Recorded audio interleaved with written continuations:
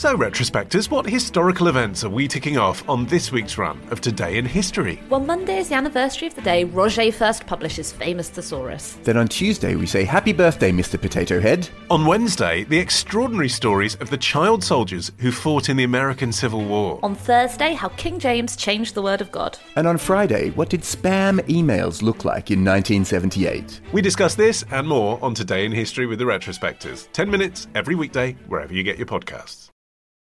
This episode is brought to you by Visit Williamsburg.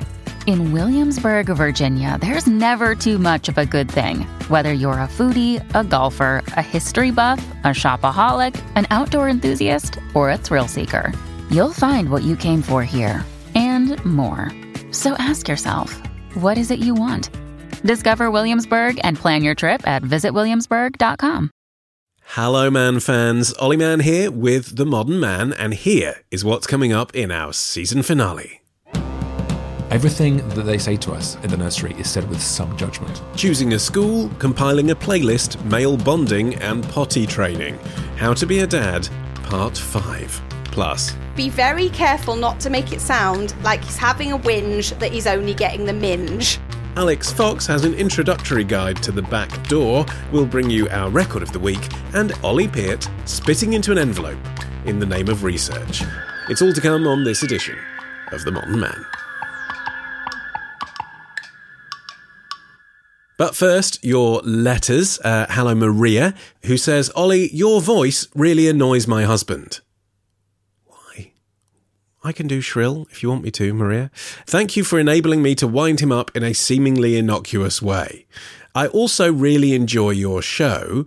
Now, I don't know about you, Man fans, but at this point in her email, I thought this would be the moment that she pivots away from appraising the effect of our podcast upon her family's bodies. But no, she concludes her email with, I love making my 19-year-old son blush when he overhears the foxhole. I'm a bit concerned we're altering your entire family dynamic, Maria. Hello as well to someone identifying as Weasel. They don't say where they're writing from. I assume Toad Hall. They say, hello, Ollie. I am a long-term listener to Answer Me This and have now binged on the Modern Man back catalogue too. And I listen to you, as many probably do, whilst at work. I'm employed by a well-known British fan vacuum and hairdryer manufacturer. You can guess the one. I presume it's Bush. And therefore, I've had the pleasure of walking past my boss, a knight of the realm no less, whilst listening to you and Alex talking about some of the most intimate subjects imaginable and thinking, if only he knew. Well, any vacuum magnate worth his salt has surely confronted more controversial fetishes than we discuss even in the foxhole in his time. But thank you for that. Now, the observant amongst you will have noticed this is the last episode in the current series. So thank you so much for listening over the past 10 episodes. We're all slightly exhausted, so we're going to take a longer than usual break. But we will be back in the late spring. Keep an eye out on our Twitter. We are at The Modern Man, and we'll let you know the date we're coming back when we know it. In the meantime, if you have a suggestion of someone I should interview on the show in 2019, you can even nominate yourself. Get in touch now. Now is a good time. modernmanwith2ns.co.uk. Click feedback. And equally, head there if you'd like to sponsor the show this year as well. Oh, and if you are looking at the title of this episode and thinking, oh, I'm newish to the show, I haven't heard How to Be a Dad Part 1, 2, 3 or 4, you don't need to, really. It's fine. But if you want to, we have handily put all the links to the previous dads conversations at modernman.co.uk/dads. Right, in this episode, you will learn how bringing up a baby is a bit like running a petrol station forecourt. You will learn what 38.2% of men aged between 20 and 39 get up to, and you'll learn what performance parenting is. Let's go.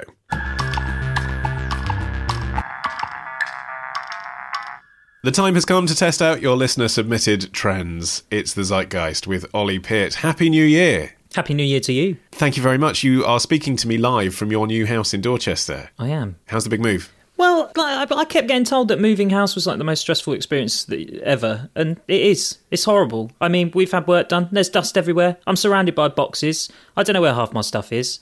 It's stressful, but I'm pleased that I'm in my new house.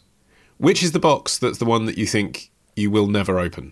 My mum offloaded a load of crap onto me from my school days, so I've got school reports and a painting of a sunset I did when I was 4. That's That's not getting opened. I feel like that's the day you go from being a boy to a man, is Well- when your mum's like, I don't want your stuff anymore because we're going to turn your room into a gym. Well, I'm at that age now. All I've done is I've scanned them into my phone. They're going straight to the tip. So memories will live on digitally, Ollie. Actually, speaking of selling things, do we have an update on the car? We do have an update on the car. So you may recall that earlier this season, Ollie's trend was to get his car wrapped, and then you were going to sell the whole thing for charity once it was done. Has it now been done? It's been done, but not the whole thing. So what they did is they've done. Knew it. They've I done. knew they wouldn't do the whole thing. They've done. Well, You because could end up with a half-wrapped car. Well, no, the bonnet and the roof. But you wait until you see what they've wrapped it in. Goodness. What?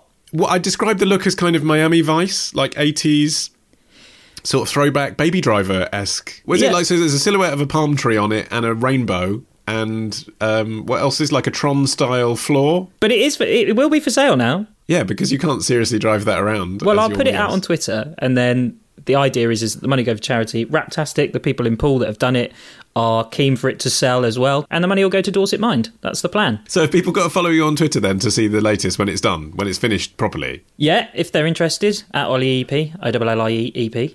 All right, well, we're just tying up loose ends here. I realise there's a massive loose end from the end of 2018 regarding a certain song. We'll get to the progress on that in a moment. But first, a couple of weeks ago on the show, Ailish asked you to try out the trend of getting your DNA sampled. How did that go?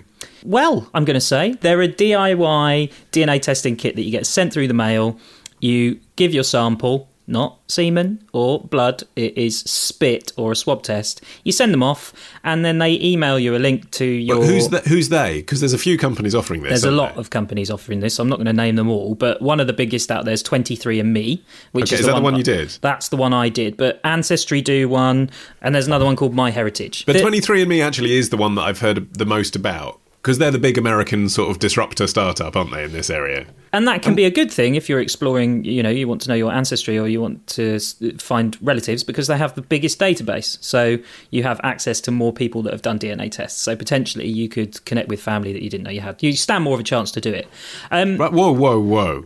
How much is that mentioned in the whole process of spitting into an envelope and sending it back to them? Because that's a different, like, check out your DNA, oh, it's fun, let's see what your ancestry is, let's see what portion you are Norwegian. That's different to let's find out if you've got a half-brother living in France, isn't it?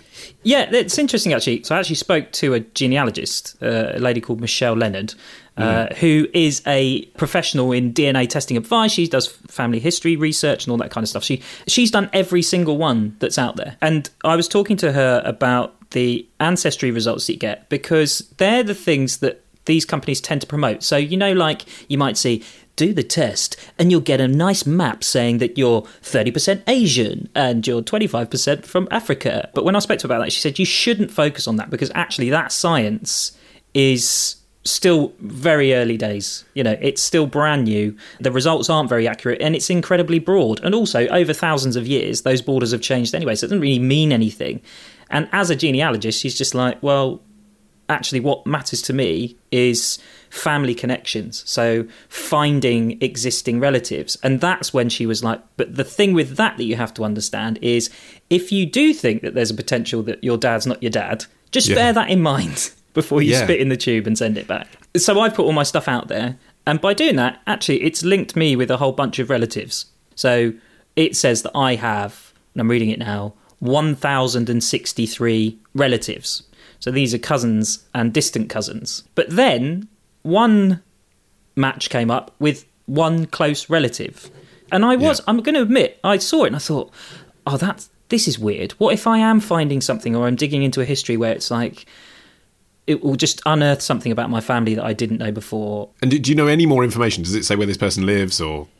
Well, in the interest of this podcast, of course, I went with, I'm going to share everything and I want to know exactly who this person is. Yeah. And she lives in California. Her name's Olivia. She is my second cousin. She shares 3.5% of my DNA.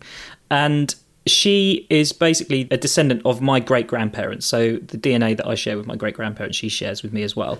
Huh. And what the app... And you didn't know anything about her? I didn't even know she existed.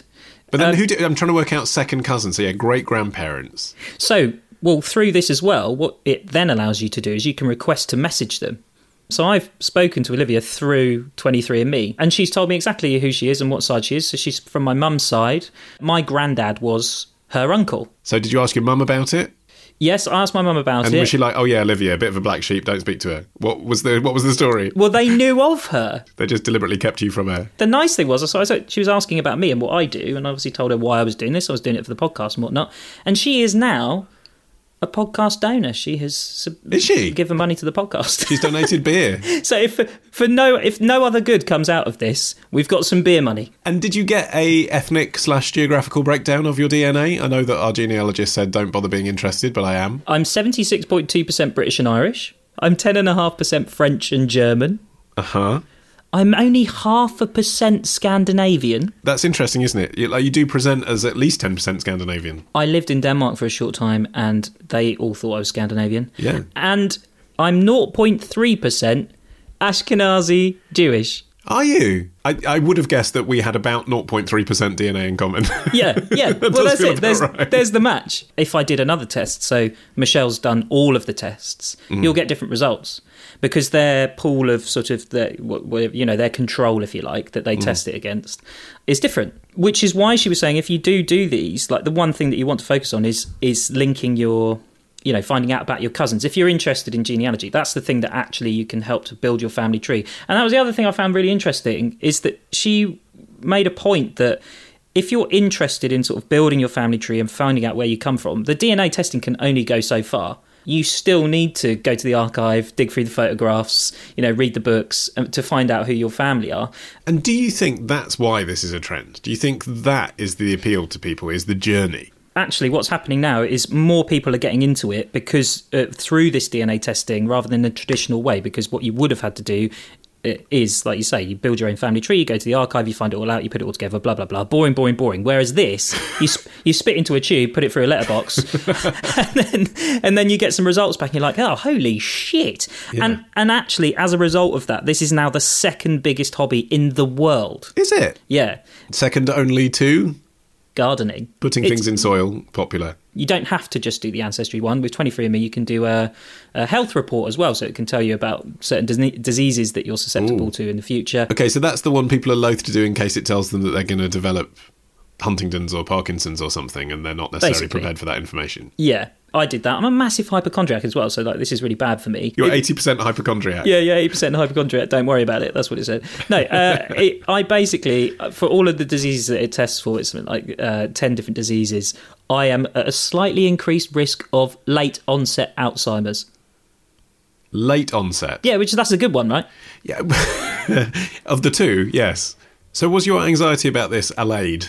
Was it worth doing? In short, yes. You could have those, and people do have worries about their privacy and what's going to happen with their data. And I put that to Michelle. What worries? It's you, isn't it? It's you in a jar, and you're sending it off to a private company. When I thought about it, I immediately started thinking about Making a Murderer, which is a show on Netflix where this chap, Stephen Avery, basically is the victim, supposedly, of a cover-up where his DNA has been illegally acquired and put into a crime scene, and he's been convicted of that murder. And you think, okay, that might not happen, but my DNA is now out there.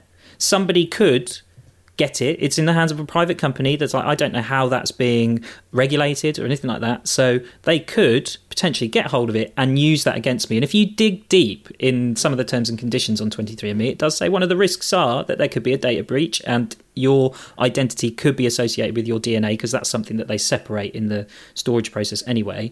Uh-huh. And then it could be used against you. What can you do to mitigate that then? Well, you can opt to have it deleted if you want. So you can have your DNA deleted altogether. Have you done that? No, I've decided not to. I'm going to keep Why? it. Well, because this is a growing thing. More and more people are going to do it, and I want to find out about my family history. And if I'm honest, I think that as a concern in the grand scheme of things, I don't think I've got that much to worry about. Okay, so let's move on to your challenge for the series. For the final time this series, Ollie, let's find out how your quest to become Christmas number one concluded. I don't know why you laugh whenever you talk about it. Well, but no. I actually, if you recall, in the last episode, got carried away with the enthusiasm about the whole thing and firmly believed that The Sounds of Christmas by Podcast All Stars would make the UK Top 40. But it didn't, did it? Depends what top 40 you look at, Ollie. Because in the UK download charts, we reached number 38. Oh, did we? That is a win, because that is in the top 40. All right? It's a win changing the rules about which top 40 we've been talking about the whole series. But Listen, yes. win's a win. That's very interesting. Okay, so we got to number 38 in the official UK download charts. That's right.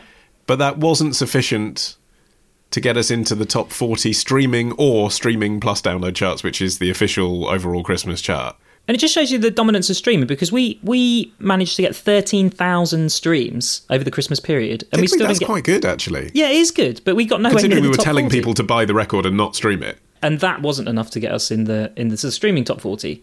But it also demonstrates, Ollie Peart, that as usual, the listeners have got their fingers on the pulse of the trends, because what did get to Christmas number one was that bloke and some baby doing a cover of something that was worse than what we were doing. Oh, it was appalling, wasn't it? I mean, good on him for charity in that. I don't want to comment and speak out of turn, but as a song. But what was interesting was it was a novelty song claiming the top festive slot in the charts. That's right. Using the same rationale that you'd used all along. It's just that obviously YouTube audiences are bigger than podcast audiences. Yes. But actually, the concept was the same, wasn't it? Let's silo off our audience and get them behind a thing. And actually, trend-wise, you were absolutely bang on. That is what led to the Christmas number one. It wasn't an X Factor winner. It wasn't a children's choir. It was a bloke off YouTube. Yeah, and we could have actually created a bit of a problem, because who knows what's going to happen this Christmas now. All it is going to be is a parade of people who are semi-famous on YouTube vying for number one using our formula. It'll be the first app-based number one. The Tinder number one, that would be a disgusting song. Give me a swipe this Christmas.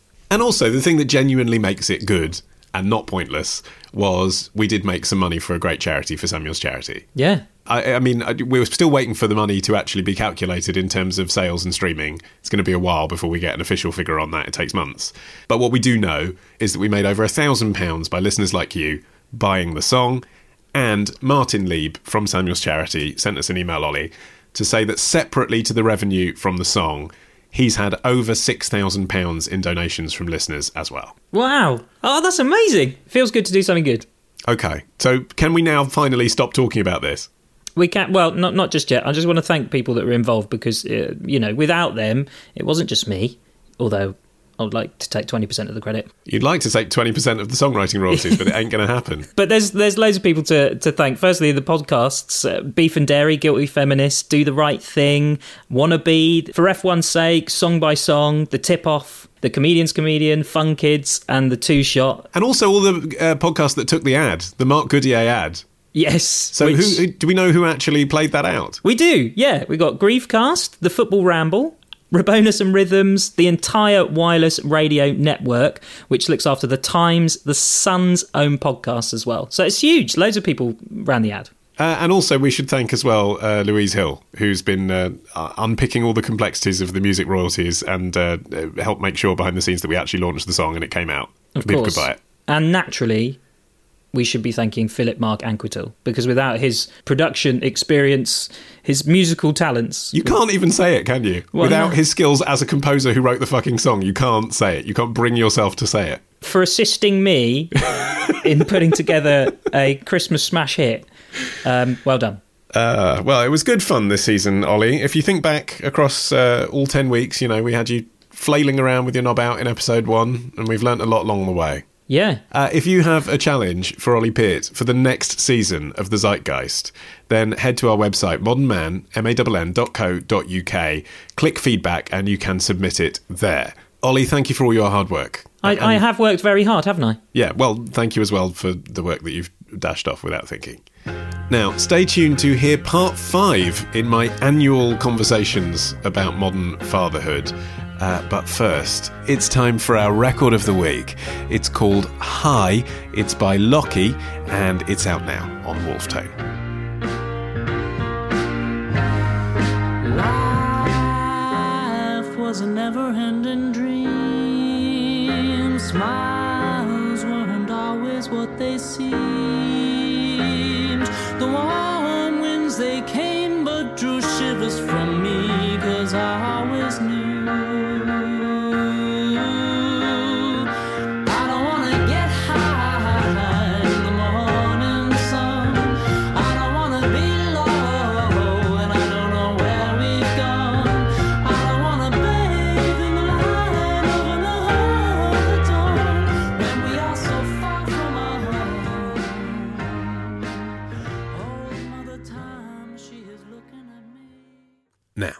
Back in 2015, I discovered I was about to become a dad.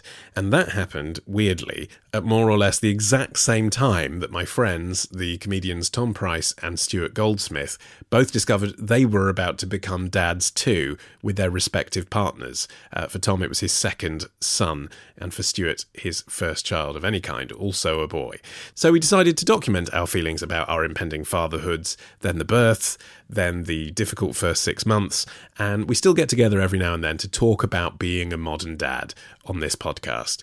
And I know a lot of you really enjoy these episodes, so I tried desperately to get Tom and Stu into the same room this year, but we're all busy men, so I recorded with them separately this time. Stuart has just become a dad for a second time to a baby girl, so I started by asking him the classic new dad question: how are you sleeping? Not well. This one, baby number 2, has reflux. So what it means is that if you put her down, lying down on her back, which is the only way babies can sleep to prevent nastiness, she screams. So she has been almost exclusively sleeping on us.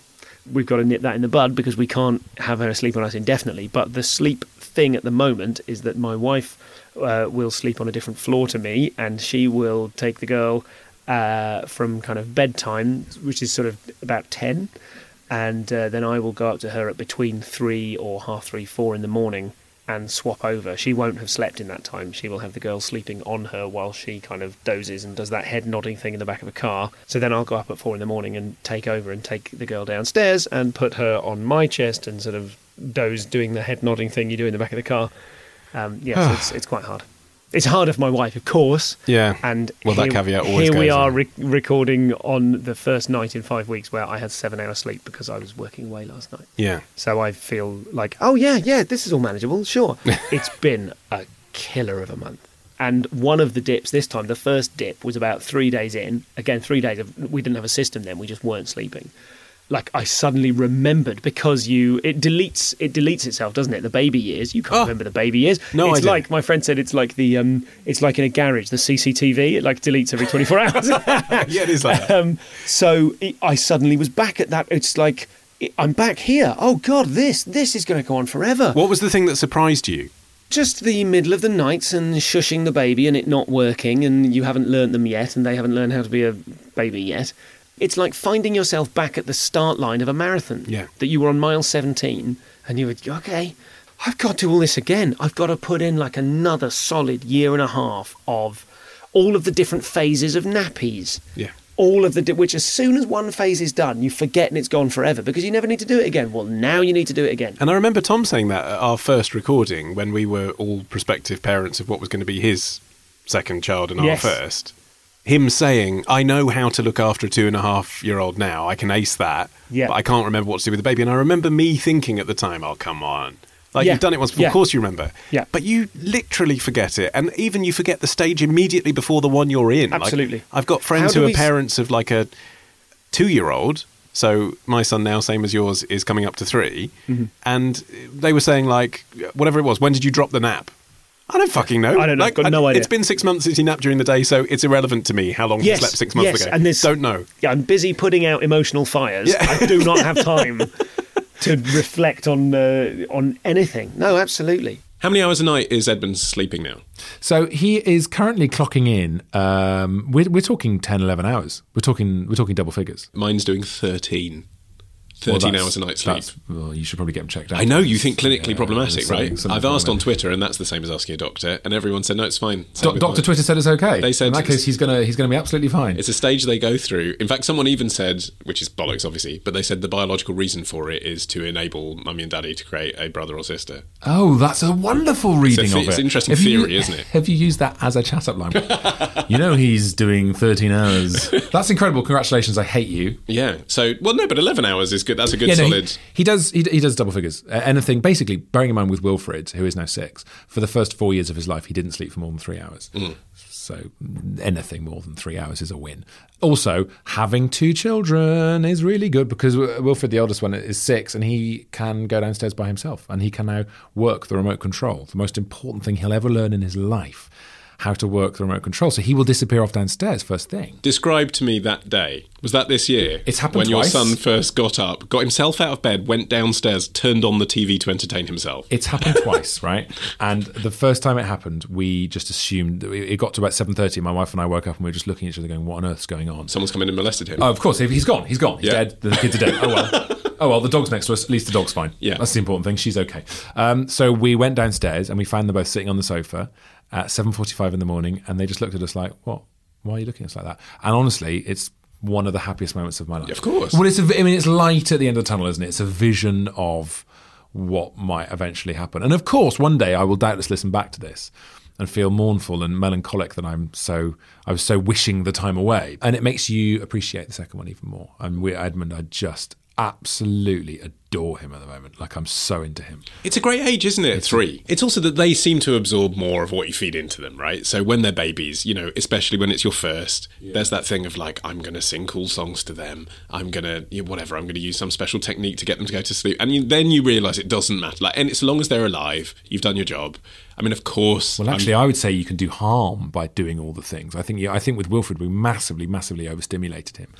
I think he was frazzled and that's, he is a very fizzy child anyway. He's got loads of energy and almost borderline ADHD-ness where he's just running around and he's just got so much enthusiasm for life. And that's because I think for the first year and a half, or actually no, how old was he when Edmund was born? Gosh, he was 3.5 when Edmund was born. So for at least the first 2.5 years of Wilfred's life, 3 years, we were up in his grill. Let's do this, let's go, here we go over here, look, hey, Wilfred, you happy? Okay, and he still, as a result, expects that of us now. Wilfred's the one who needs us sitting on a chair when he goes to sleep. Edmund doesn't need that. Edmund just lies there and we say goodnight and we go downstairs. Second kids seem more chilled out, don't they? Yeah, Wilfred's the one who says, can you come and draw with me? Edmund will go and do it by himself. So, Wilfred's much more reliant and a trickier package than Edmund, who is more straightforward. I hadn't realised how much harder again it was going to be. And I tell you what, on the because you only have the one, on the day she was born, the day the second one was born, I immediately lost respect for any of you Johnny-come-latelys with your one kid and tell me about your problems. You know what I mean? You've become Tom Price. Yeah, sure, absolutely. It's so hard, again, in a way that I wasn't expecting. My wife, she's not agitating for a third by any means, but she's not letting me get away with conversationally saying to people, "Oh, that's it now." She's like, "Oh, you've decided that, have you?" And I'm like, whoa. Whoa. Have you decided otherwise? My take, I guess, was I wanted to have a child, and now I have a child. Like pre-second one, I was like, I know. That's how I feel. I know what this adventure is. Yeah, and I feel like if it was difficult for us to have the second one, I'd accept that in a way that I wouldn't with the first one. Sure. You'd be like, oh well. Yeah. Oh well, let's focus on Harvey. Yeah, great. Yeah. I did want the second one, and when we found out it was going to be a girl, we sort of were like, yes. Oh, turns out we wanted a girl. We didn't know. You know what I mean? We had like an instinctive reaction. It's such a weird thing to know that in a year and a half, she'll be the first equal most important person in my life. Of course, at the moment, I'd die for her. Of course I would. But I don't know her. You get nothing in return. I don't know her opinions. Yeah. So, must be like God. Do you know what I mean? If you're religious and you go like, I'm devoted to this thing from whom I get absolutely nothing back. We've spawned little God. It is the closest thing to something spiritual, something religious, isn't it? If you aren't religious, there's nothing else in my life that gives me that feeling. That's very accurate, But there must be some significance. I don't know if you remember, my father died the week after my son was born. Oh. And recently, about a month ago or so, Harvey saw a picture on my bookshelf, which was me, my mum and my dad on the day that I graduated from university. And I said, "Who's that?" And he said, "Grandpa Stanley." And I'd been saying his whole life, whenever I showed him a picture, "That's Grandpa Stanley," and it went straight over his head. Yeah. And the fact that he knew that, he didn't really know what that means. He didn't really know it was my father. He doesn't really understand that he met him and then he died. But he understands something. He's learnt something. Yeah. That was when he said that, I had to go in the kitchen and cry. That was the first time that had happened for a year. And it's because it was that, whatever these words are that we're searching for, this quasi-religious feeling that something spiritual, something significant had just happened. Mm-hmm. There was a connection between my forebears and him. Mm-hmm. I think that's what it was that triggered it in me. That's lovely. I would say my instinct would be fight the instinct to go into the kitchen. It's important that he sees you cry.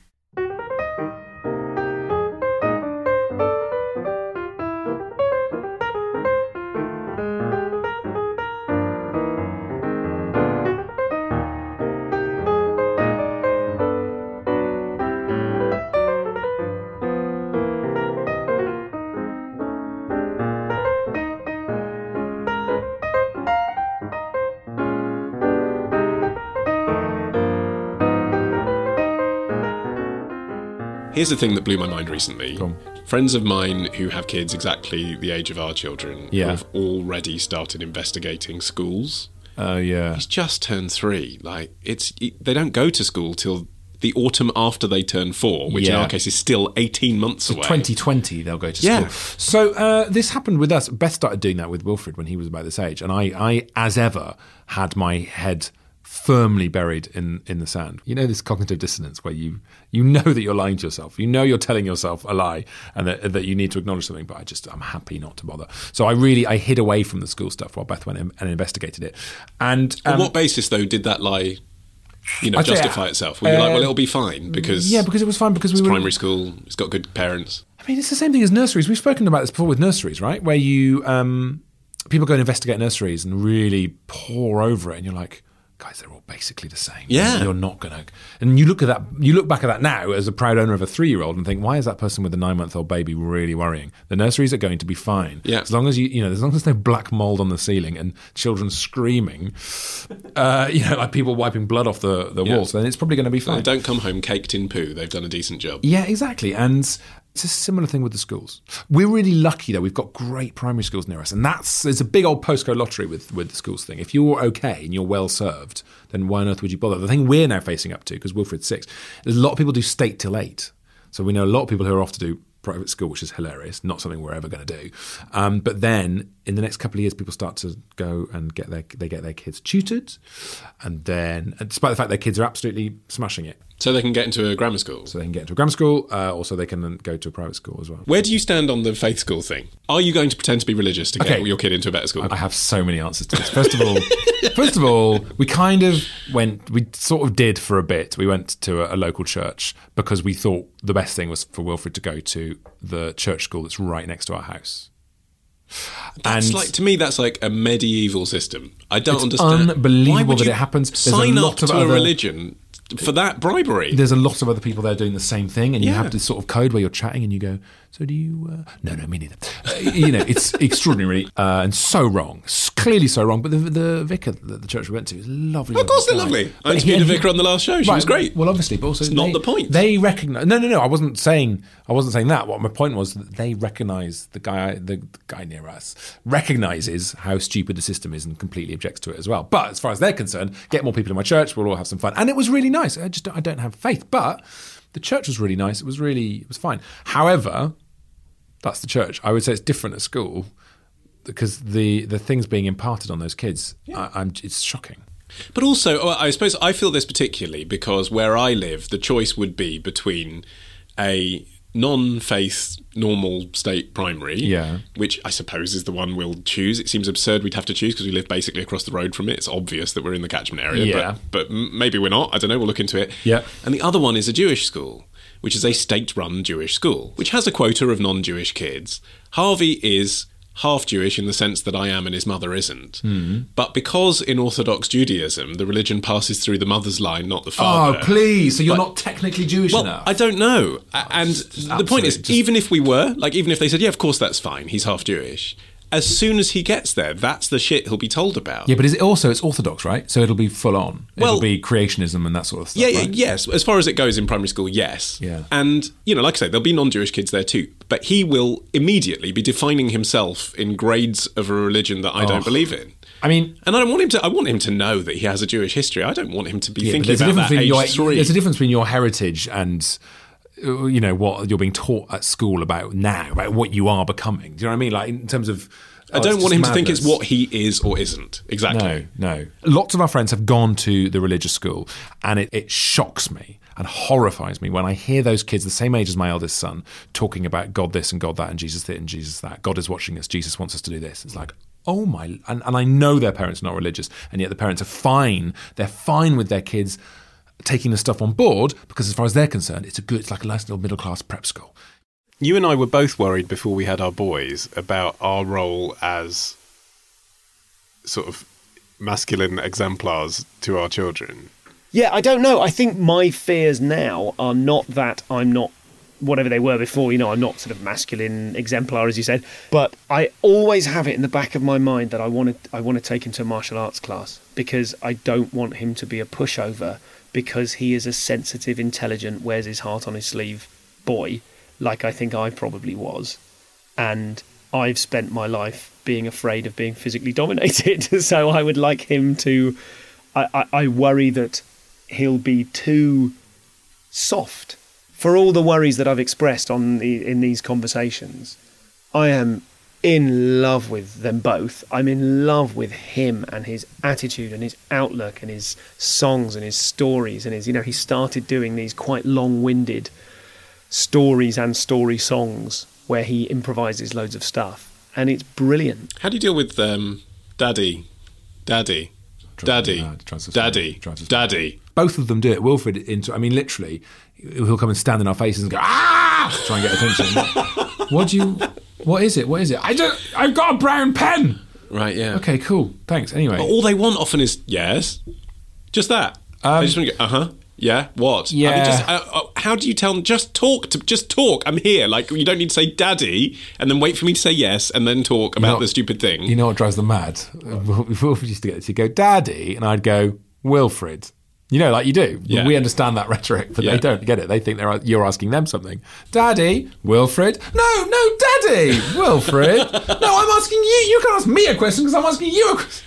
So when they say something that's complete nonsense, do you just not address it because you can't be asked? I find myself doing that a lot. Like he'll say, because I feel like every day should be an education. If he's trying to say something interesting, because this is the thing at this age they do, don't they? They say you've got these high fucking standards. They say new things every day, and I feel like if he says something like, I don't know, Grandma lives in a tree, I feel like I should say, well, Grandma lives in a house. She's got trees in her garden. Don't be that parent. No, what are you doing?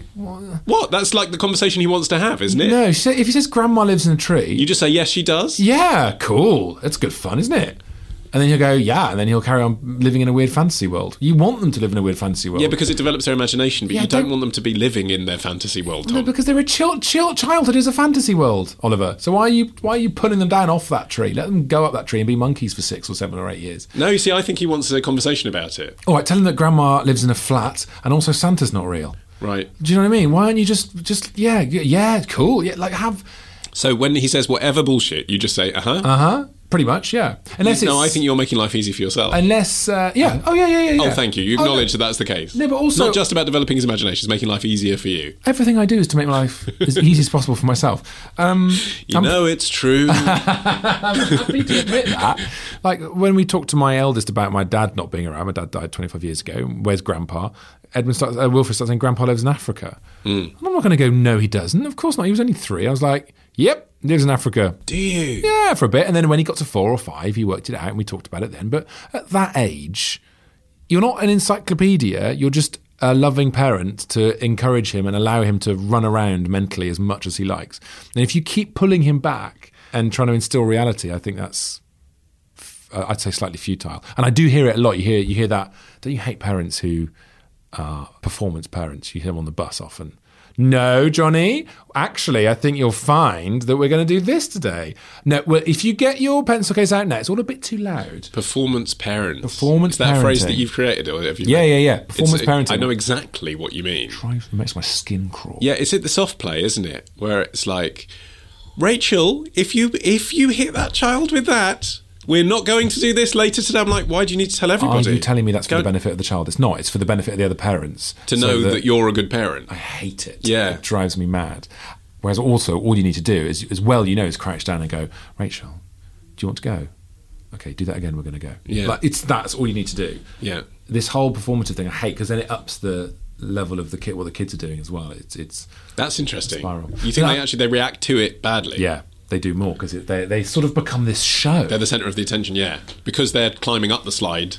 Their parents the loudest, they're going to be the loudest too. Yeah. It drives me out the wall.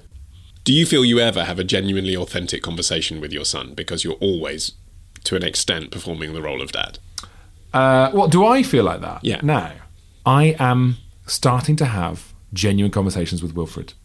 So he's 6? He's 6, only now. But not with your 3-year-old? No. Yeah. And I remember this when my dad died when I was 13, and my eldest brother said, "It's obviously everything's awful and it's really bad, but at least you got to know him properly. He wasn't just the dad figure. He wasn't that character. He was him. And he spoke to you about stuff, and he did for years, for a good few years. And I would say with Wilfred, only recently do I sit and go, What do you think about, we'll talk about, like, he's really obsessed with Liverpool football. And we'll talk about that and have proper chats. And it's wonderful. It's brilliant.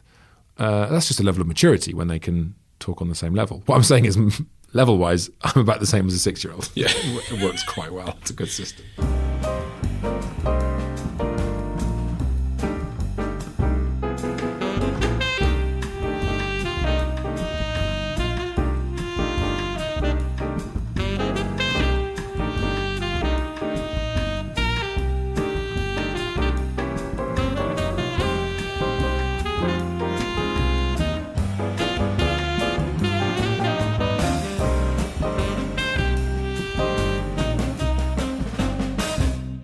Life hacks for dealing with a nearly 3-year-old. Ooh, good.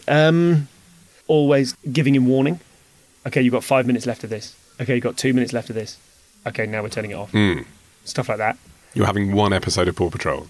Yeah, sure, but then reminding them because they've got no real concept of time, or they're starting to. His big thing is music and Spotify playlists and listening to music, and he wants to keep sweeping past. He wants to hear the first 3 seconds of song after song after song. Does he have his own Spotify playlist? Yeah, 100%. What's the number one most played song on it? Oh, it changes all the time. Probably. Don't say something cool. You can say like Leonard Cohen or something, aren't you? Not Leonard Cohen, but because Harvey's is the wheel on the bus. He doesn't do kiddie songs at all. My son doesn't do kiddie songs at all. I'm learning about music through his Spotify playlist. I suppose on frequent rotation at the moment is like the most, not the most recent one, but the remake. You know, the Muppet Show. The what's it one with the film of the Amy Muppet. Adams, the film. Yes, the film. Yeah. So we Life's a Happy Song. Okay, we get a lot of that, and we get a lot of. He loves the score of Kung Fu Panda. So Jaded, which is Hans Zimmer. So and it's the most exciting. It's like this hugely epic kind of. I mean, it makes me tear up. I love it. So that gets a lot of airtime. But he also there was this song he. Come on, he must like If You're Happy and You Know It, Clap Your Hands. I don't believe that your child is just exclusively Six Music listener. No, I mean, what was he? In fact, I can tell you, he was singing to himself last night. My wife's, because I was away. My wife reminded me, said here we go. He has just sung himself to sleep with Moana and We Built This City. Fine, okay. So it's a mix. Oh, God, I tell you, the worst is the Hotel Transylvania 3 soundtrack. Okay, good It's tip. all like massive bangers by Tiesto, like music that literally sounds like... and he loves it because he knows that we hate it, and so he really gets a thrill out of putting it on. Life hack from my wife, she took him to see that movie at the cinema and listened to a podcast in one ear. Nice. So he had a good cinema experience. He's been 3 times now, and he fully paid attention to all of it. It's so terrible. Is Edmund still in nappies? No, this is new information. Great. How did it happen? Harvey is still in nappies. Okay, fine. Well, he's a month behind, and it only happened about a month ago. So the reason he's not in nappies anymore is because he's going up a room at nursery in January. So he goes into the next room, and they said he can't go into the next room unless he's toilet trained. Wow. So there was real pressure Did there. they say that with some judgment on you as parents, did you feel? Everything that they say to us in the nursery is said with some judgment. Because I feel, as a parent, that we haven't really... You'll be amazed at how easy it is. It isn't easy. He won't do it. We're talking about it all the time. Yeah, We're like, you need to tell us when you need a poo. And then he'll say, I want to sit on my potty. And I'll be like, holy shit, this is the moment. Like, drop everything, drop his trousers, stick him on his Paw Patrol potty that we've had for 6 months. And he just sits there and laughs and looks at us. That's fine.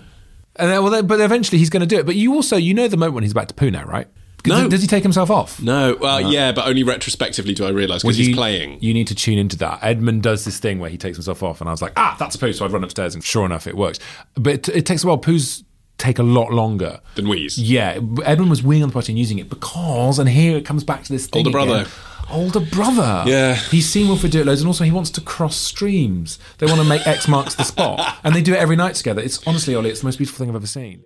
The book is called Oh Crap, I think. Okay. There's a book called Oh Crap, and we've done that book. We've done that system, and it's all modular. And the book even comes, this is awful, the book comes with a cheat sheet at the back for dads if you can't be bothered to read the whole book. So it's like, support your wife, support support the person who's read the book, trust that this system works. But it's all things like there are different levels that you go to, and it tells you when to expect. The sensation of not wearing a nappy is different to the sensation of wearing a nappy. So there are certain things where, in all honesty, my wife masterminded the whole affair. I reaped the benefit. One thing that people have said in response to these episodes, particularly male listeners, is it's really refreshing to hear men talking about the challenge that men face, because although it is, as we've always said, and the caveats are there, less significant than the challenges faced by women, it is worthy of its own airtime.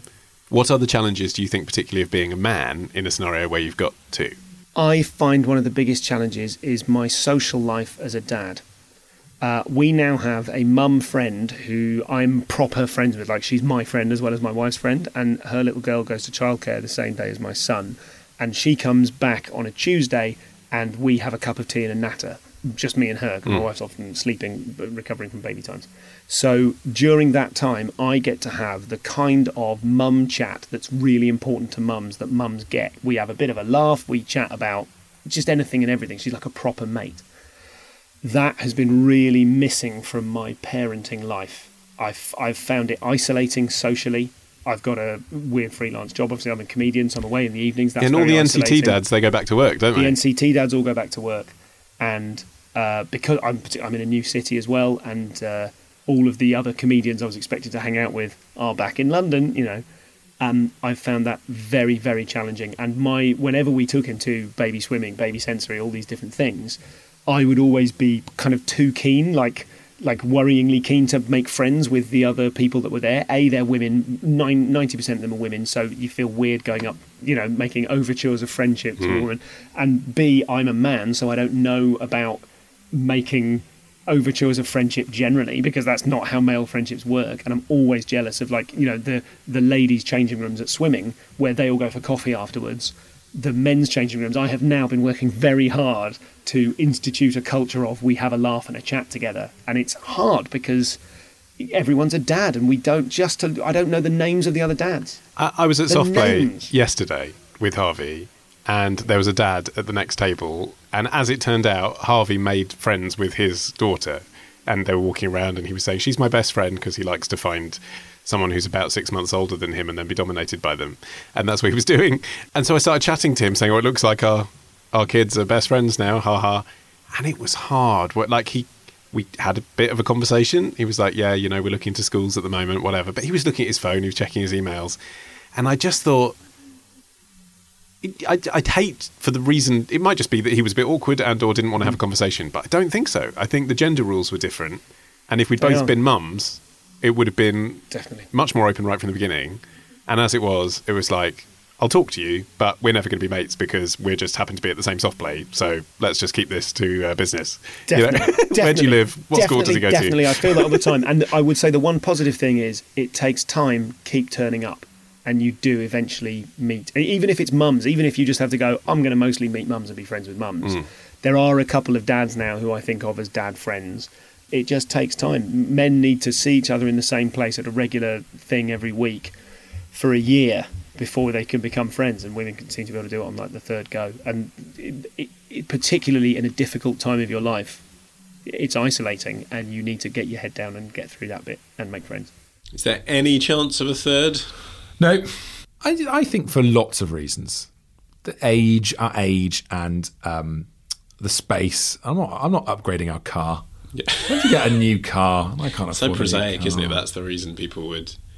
Because if one happened by accident, like the fact of the size of your car just wouldn't be that wouldn't be the concern about whether or not to keep the baby, would it? You wouldn't be like, well, I don't want to upgrade the car. Yeah. But, you know, somehow when people are planning one, that is the kind of thing you think about, isn't it? I think 90% of Ford Galaxies are bought by people who've had an accidental third child. Tom Price and Stuart Goldsmith. If you'd like to hear more from them, you can catch Tom hosting Weekend Breakfast on Magic Radio every Saturday and Sunday morning, and also the Radio Wales comedy panel show, The Leak, L-E-A-K. You can find that on the BBC Sounds app. And catch Stuart live on stage if you can. He's always touring. But also his podcast, The Comedian's Comedian. If you've never heard it before, I highly recommend. It's an excellent long-form interview show where he talks to a mix of big names like Russell Brand, Jimmy Carr, and also cult comedians about their creative process. I would highly recommend the interview with Barry Cryer if you're at all interested in comedy. You can find that at comedianscomedian.com. And remember, you can now listen to all our How to Be a Dad episodes on one handy page at modernman.co.uk/dads. Right, as ever, a gear shift is about to occur. Alex Fox will be talking heterosexual bum sex after this.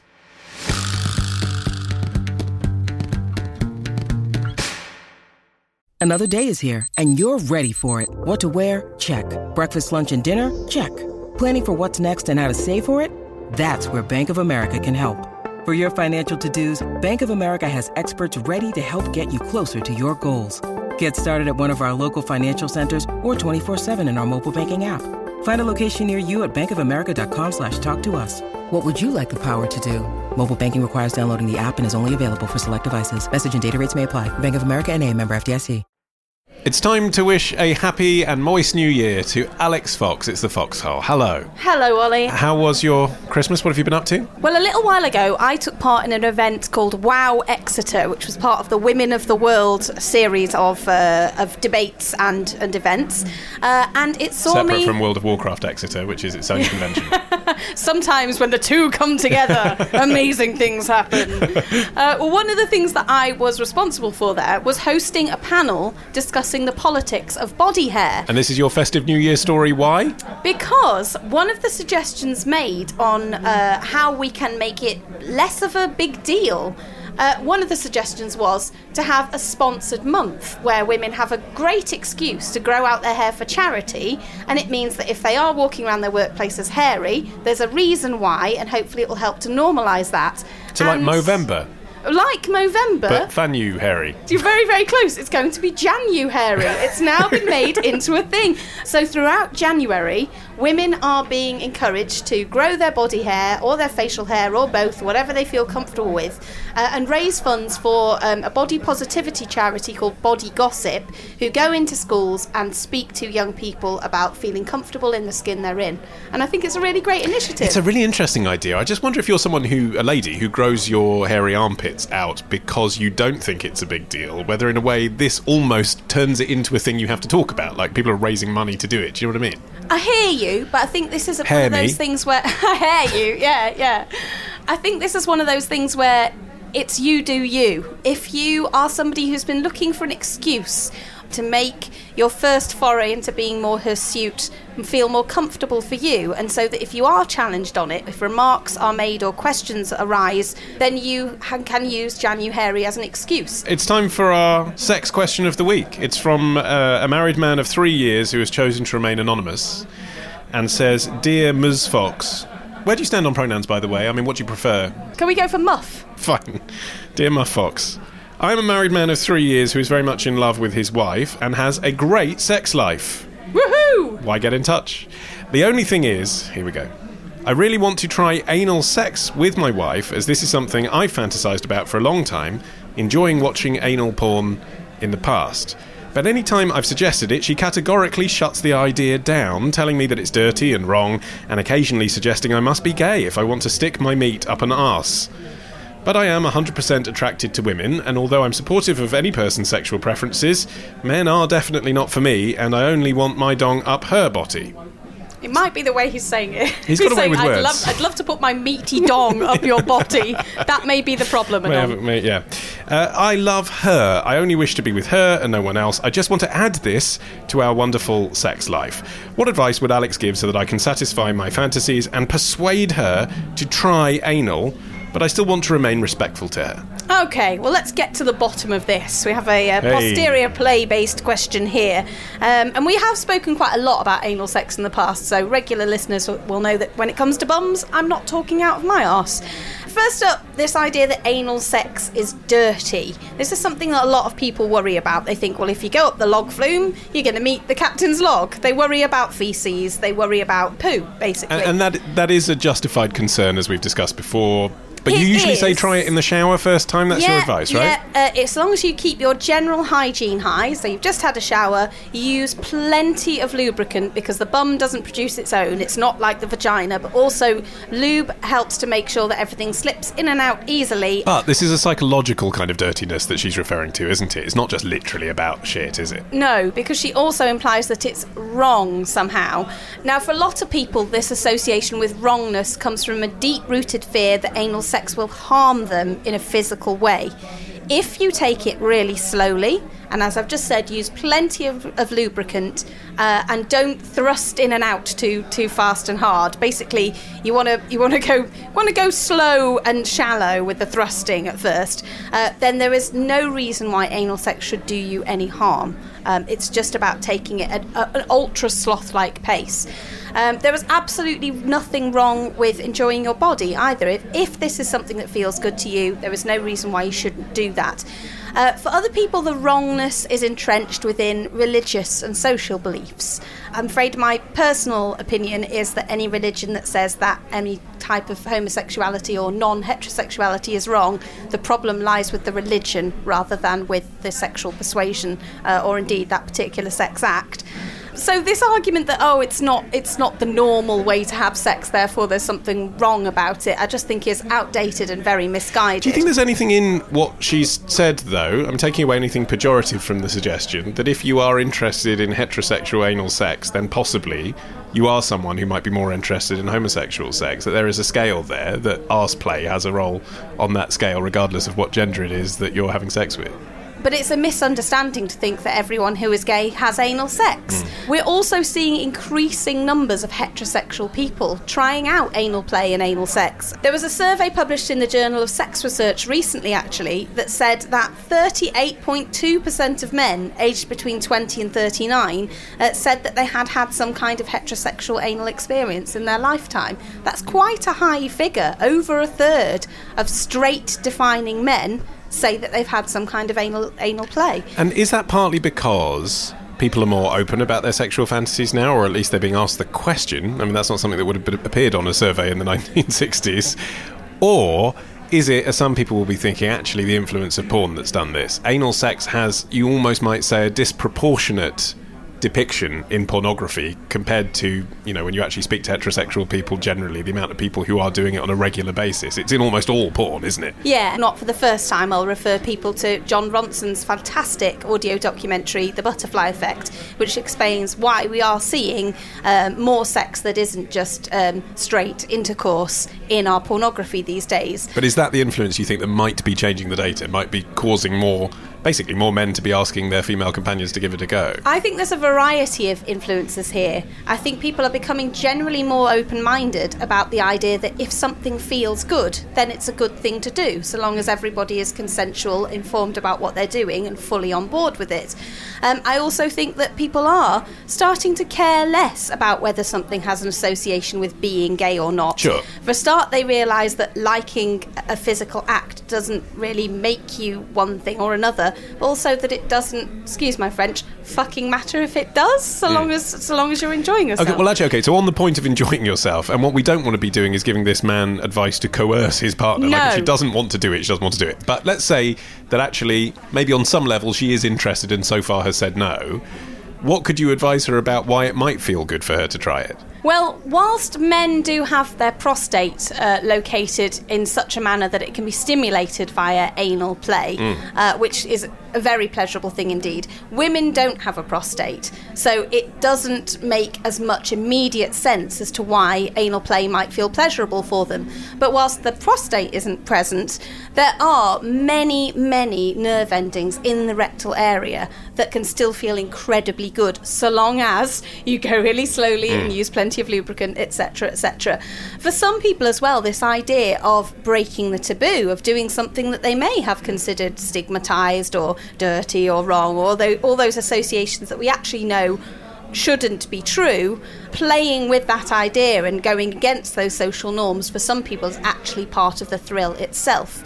You mentioned porn before there, though, and I do think that it's interesting that our writer here says that he has been highly inspired by porn and he's told his wife that this is a big fantasy of his. It's possible that her reluctance to try anal actually doesn't hold its roots in what she's purporting to say about it, that maybe she doesn't worry so much that she thinks it's wrong / gay / dirty, but that she fears that because he has placed so much emphasis on this being his big dream, that once she's let him in the back door, he will never want to go round the front ever again. And that's actually quite a common worry amongst women. They think that once they've relinquished the keys to the back entrance, that is all their partner will be interested in, and they will have set a precedent that means anal sex will happen all the time. A lot of people worry that anal sex is going to feel unpleasant and hurt them. I'm sorry to sound like a broken record, but better a broken record than a broken arsehole. If you go really, really slowly and use lots and lots of lube, then that shouldn't be the case.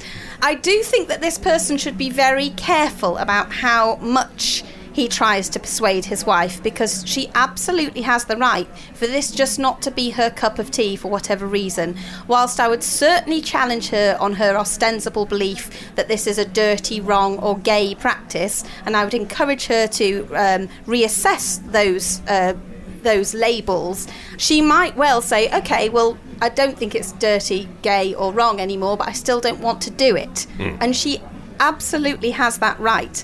There are some things in this world that people just don't want to try in the first place. Yes. And you have to be very careful not to pressure them into that.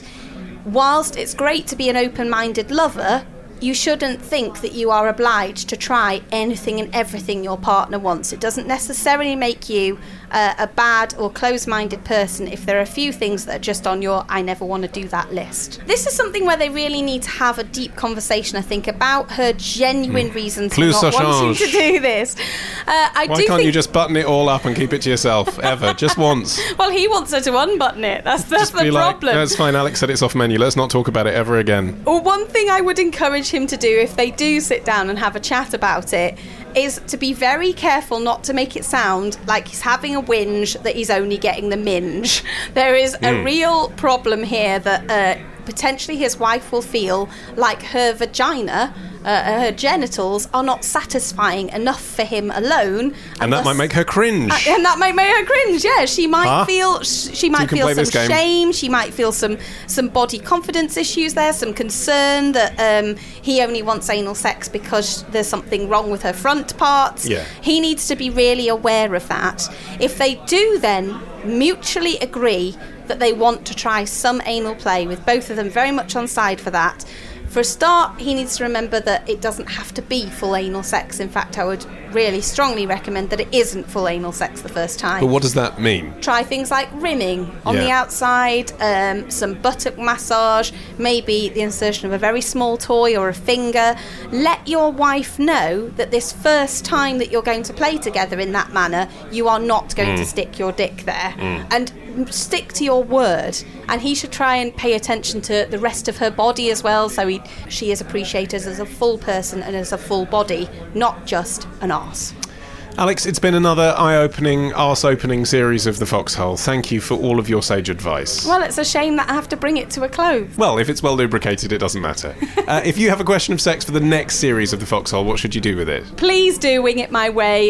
You want to head over to modernmanwith2ns.co.uk and click feedback. And if you want to follow Alex on social media for... I don't even want to make a connection with this conversation.